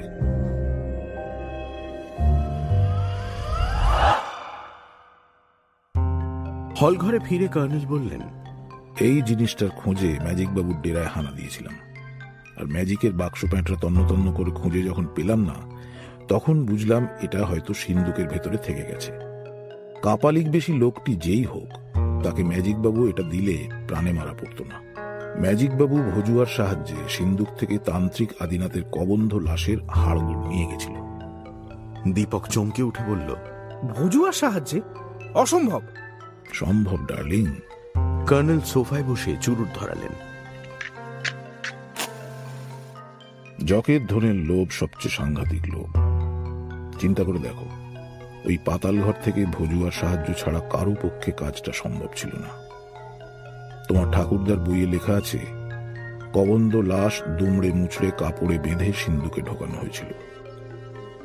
এতকাল পরে কাপড় আস্ত থাকার কথা নয়। কাজেই হাড়গুড়গুলো আবার একটা কাপড়ে বা চটের থলে ভরে নিয়ে গিয়েছিল দুজনে। এদিকে মাংস গলে পচে কাপড় গুঁড়ো হয়ে ওই জিনিসটা সিন্ধুকের তলায় খসে পড়েছে এবং সেঁটে গেছে। জিনিসটা কর্নেল দেখলেন। বাংলোয় দেখা আধখানা চাঁদের গড়নের সেই সিলের বাকি টুকরো বলে মনে হলো। বললাম, একটা গোটা সিল 2 টুকরো করার কারণ কি? কর্নেল দাড়িতে হাত বুলিয়ে বললেন, বইয়ে তান্ত্রিক আদিনাথের ছবি আছে। শিবের জটায় চন্দ্রকলার ছবি দেখেছ তো? ওর জটাতেও তেমনি আধখানা খুদে চাঁদের মতো জিনিস আছে। প্রথমে গ্রাহ্য করিনি, পরে দেখলাম ওর ডান বাহুতে তাগার মতো অবিকল একই জিনিস বাঁধা আছে। আতস কাছে দুটোই পরীক্ষা করে বুঝলাম একটা খুদে সিলের 2টো টুকরো। কি সব খোদাই করা আছে ওতে। তখনই বুঝলাম তান্ত্রিক আদিনাথ যত বুদ্ধিমান ছিলেন, তার ভাইপো হরনাথ মানে দীপুর ঠাকুরদাও ততটাই বুদ্ধিমান ছিলেন। হরনাথ লিখেছিলেন, দেবী চণ্ডিকার ধনে লোভ করা উচিত নয়। বইয়ে ধ হরফ এবং লো হরফ পোকায় কেটেছে। তাই দীপুর বাবা ব্যাপারটা প্রথমে বুঝতে পারেননি। দুটো নরবলির পর ওর সন্দেহ হয়, তাই আমার কাছে ছুটে গিয়েছিলেন। বাপ রে বাপ, মাথাটা করে ভোঁ ভোঁ করছে। সেকালের লোকেরা কি অদ্ভুত ছিল বলুন তো। হ্যাঁ, এখন তো তাই মনে হচ্ছে। কিন্তু হরনাথ ধর্মপ্রাণ মানুষ। দেবী চণ্ডিকার ধনের রক্ষণাবেক্ষণের দায়িত্ব বংশধরদের হাতে দিতে চেয়েছিলেন। ওই ছড়াটা উনি তাই নিজেই রচনা করে লিখে গেছেন। ওর মধ্যে একটা সূত্র লুকোনো আছে। সিলের আধখানা তো সিন্ধুকে নিরাপদে রইল, বাকি আধখানা খুঁজে বের করার জন্য ওই ছড়া। কিন্তু ছড়াটা কাজে লাগেনি। জগাই জানতো মুন্ডু কোথায় পোঁতা আছে। কিন্তু তান্ত্রিক আদিনাথকে বলি দিল কে? ওটা গপ্প। আমার থিওরি হলো, আসলে জ্যাঠামশাইয়ের মৃত্যুর পর দেবী চণ্ডিকার লুকিয়ে রাখা ধন যাতে সহজে কেউ খুঁজে না পায়, তাই হরনাথ একটা সাংঘাতিক কাজ করেছিলেন। মৃতদেহের মুন্ডু কেটে কোথাও পুঁতে রাখার জন্য। যা বোগাস, আপনার থিওরির কোনো মাথা মুন্ডু নেই। সিলের টুকরো দুটো লুকিয়ে রেখে গেলেই পারতেন। কোনো বদ্ধ পাগল ছাড়া মরার ওপর খাঁড়ার ঘা দিতে পারে না। কর্নেল হঠাৎ উঠে দাঁড়িয়ে বললেন, 12:30 বাজে, চলি দীপু। ওবেলা এসে তোমার বাবার সঙ্গে দেখা করব। দীপক হতভম্ব হয়ে দাঁড়িয়ে রইল। বাইরে গিয়ে বললাম, জগাই কি করে জানলো মুন্ডু কোথায় পোঁতা আছে? তুমি তো কথাটা শেষ করতেই দিলে না। আমি কি বলেছি হরনাথ নিজের হাতে তান্ত্রিক জ্যাঠার লাশের মুন্ডু কেটেছিলেন? মরা কাটার জন্য ওর একজন লোকের দরকার ছিল। জগাইরা পুরুষানুক্রমে এই কাজ করে। হরনাথের বইয়ে একজনের উল্লেখ আছে, তার নাম গদাই। নিশ্চয়ই জগাইয়ের ঠাকুরদা বা তার বাবা। নামে নামে মিল। এদিকে তো পূর্বপুরুষের কোনো গোপন কথা বংশানুক্রমে পরিবারে চালু থাকে। এই পরিবারেও ছিল। আমার থিওরি নিখুঁত, ডার্লিং। কি করে অত নিশ্চিত হচ্ছেন? জগাই একইভাবে খুন হয়েছে বলে। কর্নেল গেট পেরিয়ে একটা সাইকেল রিক্সা ডাকলেন। তারপর বললেন, বাংলায় ফিরে বুঝিয়ে দেব।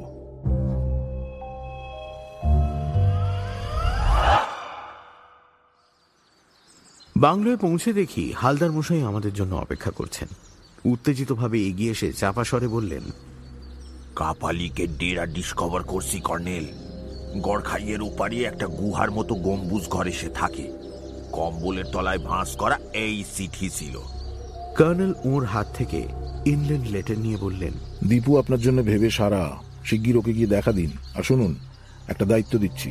রামুর গাধার পিঠে একটা বোঁচকা বাঁধা আছে। গাধাটা নয়, বোঁচকাটা খুব দরকার। হালদার মশাই লাফিয়ে উঠলেন, কই কই সে? খেয়ে দিয়ে খুঁজতে বেরোবেন। ঝিলের জঙ্গলেই দেখা পেতে পারেন। কিছুক্ষণ আগে ওকে তাড়া করে ওই দিকেই পাঠিয়ে দিয়েছি। প্রাইভেট ডিটেকটিভ সবেগে উধাও হয়ে গেলেন।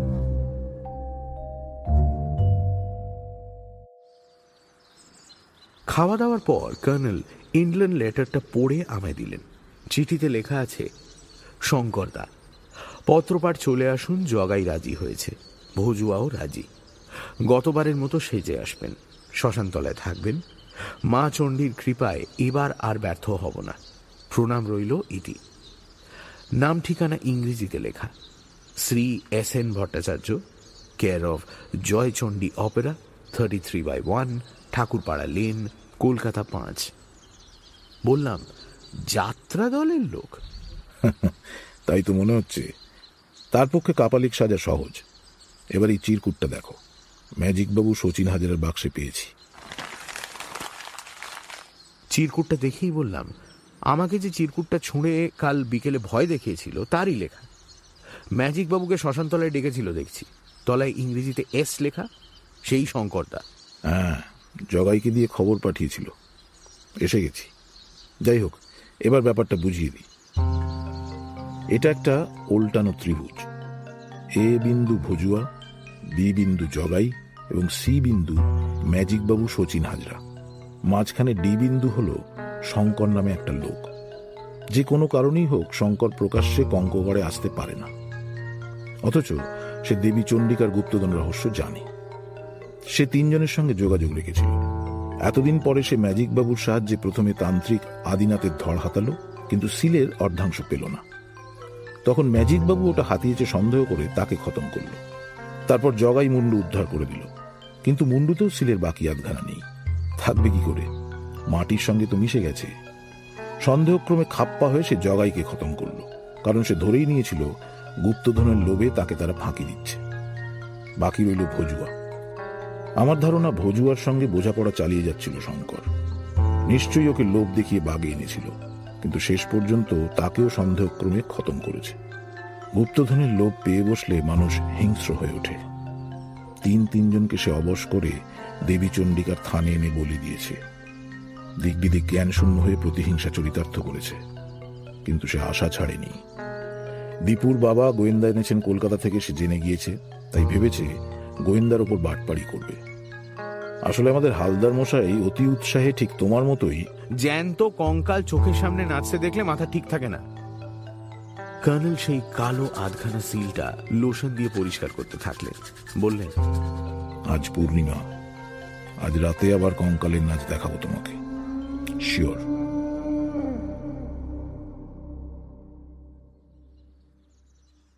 দুপুরে আমার ভাত ঘুমের অভ্যেস আছে।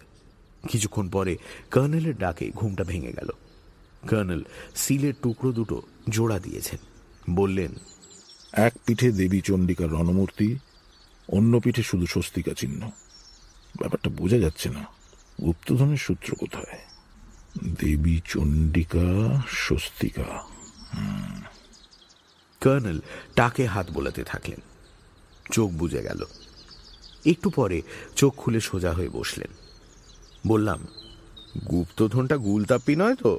কিছু বলা যায় না। যাকে চলো। কি গুপ্তধনের খোঁজে? থানায়। থানায় যেতে আমার ভাল লাগে না, আপনি যান।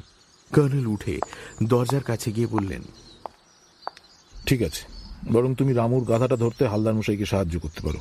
ওই দেখো, ঝিলের দক্ষিণের ঘাটে হালদার মশাই ওত পেতে বসে আছেন। বারান্দায় গিয়ে দেখি সত্যিই তাই। হালদার মশাই ঘাটের পাশে একটা ঝোপের ধারে বসে আছেন। গাধাটা দেখতে পেলাম না। কর্নেল চলে যাওয়ার পর রঘুলালকে ঘরের দিকে লক্ষ্য রাখতে বলে বেরিয়ে পড়লাম। নিচের রাস্তায় নেমেছি, হালদার মশাইয়ের চিৎকার শোনা গেল, জয়ন্তবাবু, জয়ন্তবাবু, গাধা, গাধা! পিঠে বোঁচকা বাঁধা গাধাটা জঙ্গল ফুঁড়ে ছুটে আসছিল। আমি দুহাত তুলে এগিয়ে যেতেই ঝিলের ঢালে নেমে গেল। তারপর দিব্যি জলজ ঘাসের দিকে মুখ বাড়ালো। আমি রঘুলালকে ডাকলাম, সে দৌড়ে এলো। বললাম, গাধাটাকে ধরতে হবে, বকশিস পাবে রঘুলাল। হালদার মশাই থমকে দাঁড়িয়ে বললেন, গাধা কয় আর গাড়ি। রঘুলাল একটা মজার কাজ পেয়ে গেল যেন। সে বলল, চেঁচামেচি না করে তিনজনে তিন দিক থেকে ঘিরে ধরতে হবে স্যার। রামুর গাধাটা খুব বদমাস, লাথি ছুটতে পারে। দড়ি লও রঘুলাল, আমার কাছে দড়ি আছে। রঘুলাল দড়ি নিয়ে পা টিপে টিপে এগোলো। বললাম, দড়ি নিয়ে বেরিয়েছিলেন নাকি? না, কাল রাত্রে কাপালি কামারে এই দড়ি দিয়া বাঁধছিল না। আপনারা দুদিকে রেডি থাকুন স্যার। সে কাছাকাছি যেতেই গাধাটা ঘুরল। অমনি রঘুলাল তার গলায় দড়ির ফাঁসটা আটকে দিল। হালদার মশাই এবং আমি গিয়ে দড়ি ধরে ফেললাম। দারুণ স্যার, দারুণ স্যার।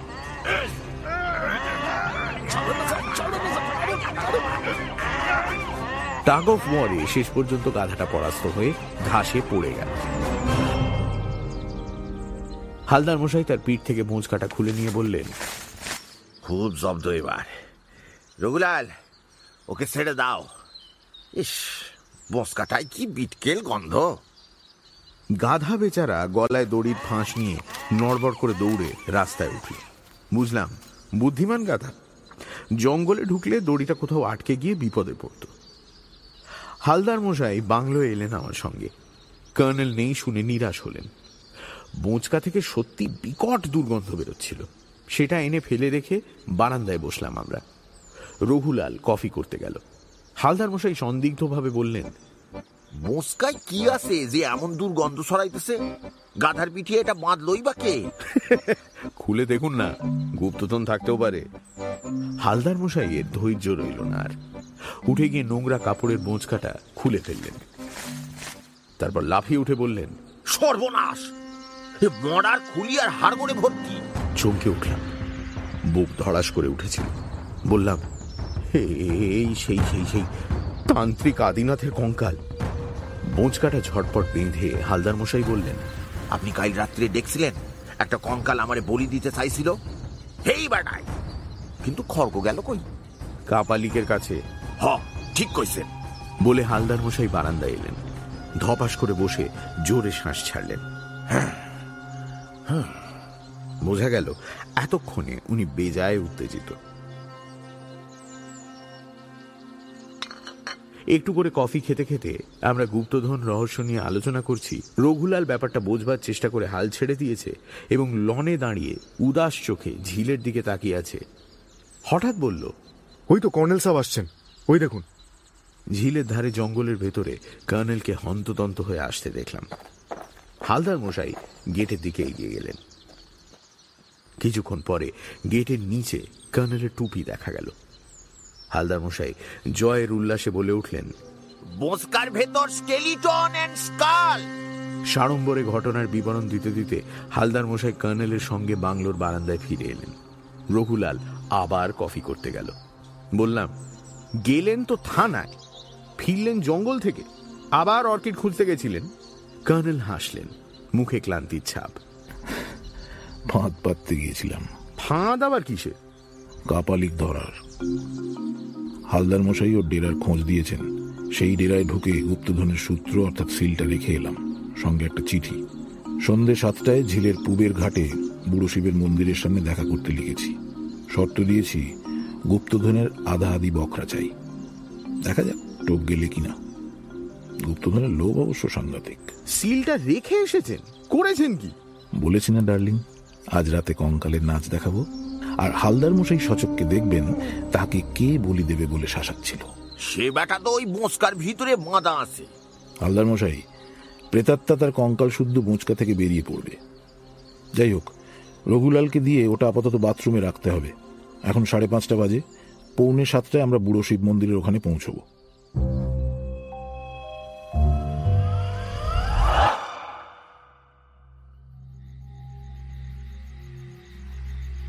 একটা চূড়ান্ত মুহূর্তের দিকে পৌঁছতে গেলে যা হয়, সময় যেন কাটতেই চায় না। 6:30 আমরা বেরিয়ে পড়লাম। নিচের রাস্তা দিয়ে ঘুরে ঝিলের উত্তর পাড় ধরে কর্নেল এগোলেন।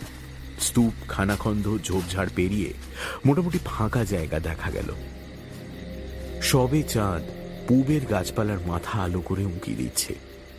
হালদার মশাই ফিসফিস করে বললেন, আরে এখানেই তো কাপালিক মাটি খুঁড়ছিল। খুলি পোঁতা ছিল এখানেই। এই দেখুন, বুড়ো শিবের মন্দির, চূড়োয় একটা ত্রিশূল পোঁতা আছে। এই সময় কাছাকাছি কেউ বলে উঠল, এসে গেছি কর্নেল। চলে এসো দীপু। দীপক একটা স্তূপের আড়াল থেকে বেরিয়ে এলো, হাতে সেই বল্লমার টর্চ। কর্নেল আমাদের নিয়ে ফাঁকা জমিটায় গেলেন। তারপর বললেন, সবাই মন্দিরের আড়ালে যাও, কুইক। দীপু, এদের নিয়ে যাও, সাবধান, টু শব্দটি করবে না। কত কালের পুরনো মন্দির, তার একপাশে ঘন ছায়ায় আমরা 3 জন বসে রইলাম। কর্নেল ফাঁকা জমিটায় পায়াচারি করছিলেন। আশ্চর্য ব্যাপার, একটু পরে ওকে সেই ছড়াটা আওড়াতে শুনলাম। 8 ঘাট বাঁধা, 12-15 চাঁদা, বুড়ো শিবের শুলে, আমার মাথা ছুঁলে, ওং হ্রিং ক্লিং ফট, কে ছাড়াবে জট। 8 ঘাট বাঁধা। ছড়াটা 12 আওড়েছেন। বুড়ো শিবের শুলে কেউ খ্যান খ্যানে গলায় বলে উঠল, তারপর দপ করে একটা মশাল জ্বলে উঠল। পেছনে ঘন ঝোপ, ঝোপের মাথায় মশালটা আটকানো মনে হলো। হঠাৎ ঝোপ ডিঙিয়ে একটা আস্ত নরকঙ্কাল লাফ দিয়ে এসে দাঁড়ালো। তার দুহাতে ধরা একটা চকচকে খাঁড়া নেড়ে তেমনি ভুতুড়ে গলায় বলল, এসেছিস, আয় আয়, কাছে আয়। কর্নেল কয়েক পা এগিয়ে গিয়ে বললেন, দেবী চন্ডিকার গুপ্তধন কি উদ্ধার হয়নি? কাছে আয়, তারপর কথা হবে। আরে কিসের কথা মশাই, সিল তো পেয়ে গেছেন। কঙ্কাল খাঁড়া নামিয়ে বলল, চালাকি, আমি কে জানিস? আমি তান্ত্রিক আদিরাত। আমার দেবীর ধন আমার সঙ্গে ভোগ করে তবে রে বেটা বুড়ো টিকটিকি। এবার যেন কর্নেলেরই আমার মতো মাথা খারাপ হয়ে গেল। টিকটিকি বলার জন্যই কি খেপে গেলেন? রিভলভার বার করে দৌড়ে গেলেন। কঙ্কালটা তড়াক করে ঝোপ ডিঙিয়ে পালাতে যাচ্ছিল, ঝোপে আটকে গেল। তারপর হঠাৎ ঝোপের ওপাশে অনেক টর্চের আলো জ্বলে উঠল। ধূপ ধাপ দূর দাঁড় ছুটোছুটির শব্দ। আমরা দৌড়ে কর্নেলের কাছে গেলাম। কর্নেল সেই কঙ্কালটা ঝোপের ডগা থেকে নামিয়ে এনে বললেন, ম্যাজিক বাবুর ম্যাজিক কঙ্কাল। ম্যাজিকের স্টেজে পুতুল নাচের কৌশলে পেছন থেকে প্লাস্টিকে তৈরি কঙ্কালটাকে দড়ির সাহায্যে কন্ট্রোল করা হতো। খাঁড়াটা দেখছি পিস বোর্ডে মোড়া রাংতার। কই মিস্টার ধাড়া, আপনার আসামি কোথায়? ঝোপের পেছন থেকে সাড়া এলো, বড্ড বেয়ারা আসামি, 1 মিনিট কর্নেল। তারপর সদল বলে বেরিয়ে এলেন সত্যিকারের খাঁড়া হাতে এক দারোগা বাবু। তার পেছনে কনস্টেবলরা লাল কাপড় পরা এক কাপালিককে বেঁধে নিয়ে এলো। দারোগা বাবু বললেন, খাঁড়াটা দেখেছেন? হাতে এটা ছিল বলেই অ্যারেস্ট করতে একটু দেরি হলো।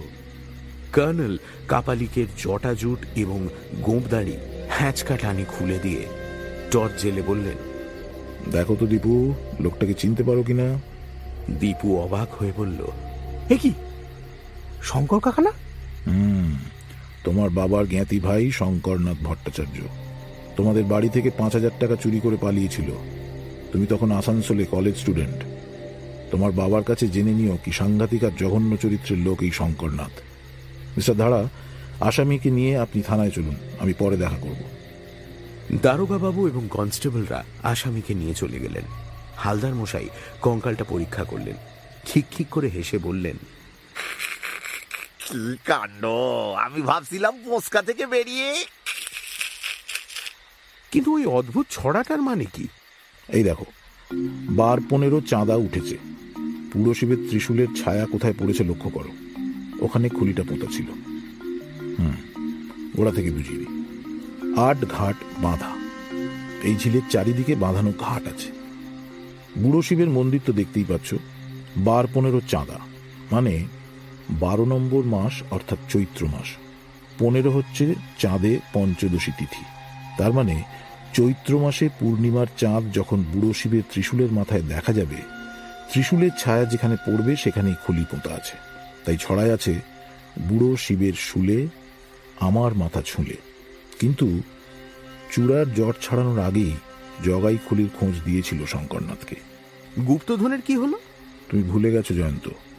পাতাল ঘরের দেওয়ালে আমরা সিঁদুরে আঁকা স্বস্তিকা চিহ্ন দেখেছি। সিলের এক পিঠে স্বস্তিকা আছে, অন্য পিঠে দেবী চণ্ডিকার মূর্তি। ওই মূর্তিটাই গুপ্তধন। প্রায় 1 কেজি ওজনের সোনার দেবী মূর্তি। থানায় খবর দিয়ে দীপুদের বাড়িতে গিয়ে গুপ্তধন উদ্ধার করেছি। স্বস্তিকা আঁকা ছিল যেখানে, সেখানে খুঁড়তেই সোনার মূর্তি পাওয়া গেল। কাজেই সিলটা শঙ্করনাথের ডেরায় রেখে এসেছিলাম, ওটাই ফাঁদ। বুঝলে তো? হালদার মশাই উদাস চোখে চাঁদ দেখছিলেন, বললেন, চলেন কর্নেল স্যার, বাংলায় গিয়া বোঁচকাটা দেখা দরকার। বোঁচকা আছে। শঙ্করনাথ তান্ত্রিক আদিনাথের কঙ্কাল আর খুলিতে সিল না পেয়ে খাপ্পা হয়ে ওটা রামুর গাধার পিঠে বেঁধে দিয়েছিল। কিন্তু গাধাটাকে এই কাজে লাগাতে হলে রামুকে ভয় দেখিয়ে ঘাট থেকে তাড়ানো দরকার ছিল। তাই ম্যাজিক বাবুর কঙ্কাল দেখিয়ে বেচারিকে ভাগিয়ে দেয়। আজ তো কঙ্কালের নাচ দেখে রামুর পাগল হওয়াটাই স্বাভাবিক। তবে এবার ওকে সুস্থ করা যাবে। চলুন যাওয়া যাক।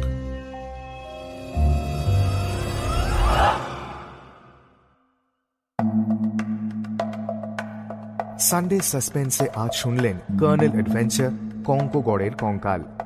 রচনা সৈয়দ মুস্তাফা সিরাজ।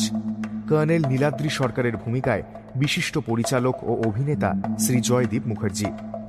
গল্প পাঠে এবং জয়ন্তর চরিত্রে দীপ, কে হালদার মীর, দীপক ওরফে দীপুর চরিত্রে সোমক, রিক্সা চালক পুষ্পল, মনাইয়ের ভূমিকায় চয়ন, দারোগাবাবু mister Dhara Richard.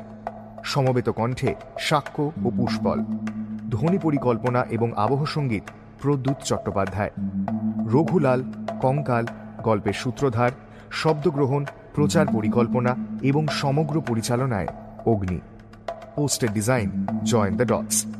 Social media publicity design Altamas. সামগ্রিক তত্ত্বাবধানে দীপ। মির্চির তরফ থেকে আন্তরিক ধন্যবাদ শ্রী জয়দীপ মুখার্জি ও চয়ন রায়কে এই উদ্যোগে আমাদের পাশে থাকার জন্য। শেষ হল সৈয়দ মুস্তাফা সিরাজের লেখা কঙ্কোগড়ের কঙ্কাল। আগামী সপ্তাহে আরও একটি রোমাঞ্চকর গল্প নিয়ে হাজির হবে সানডে সাসপেন্স।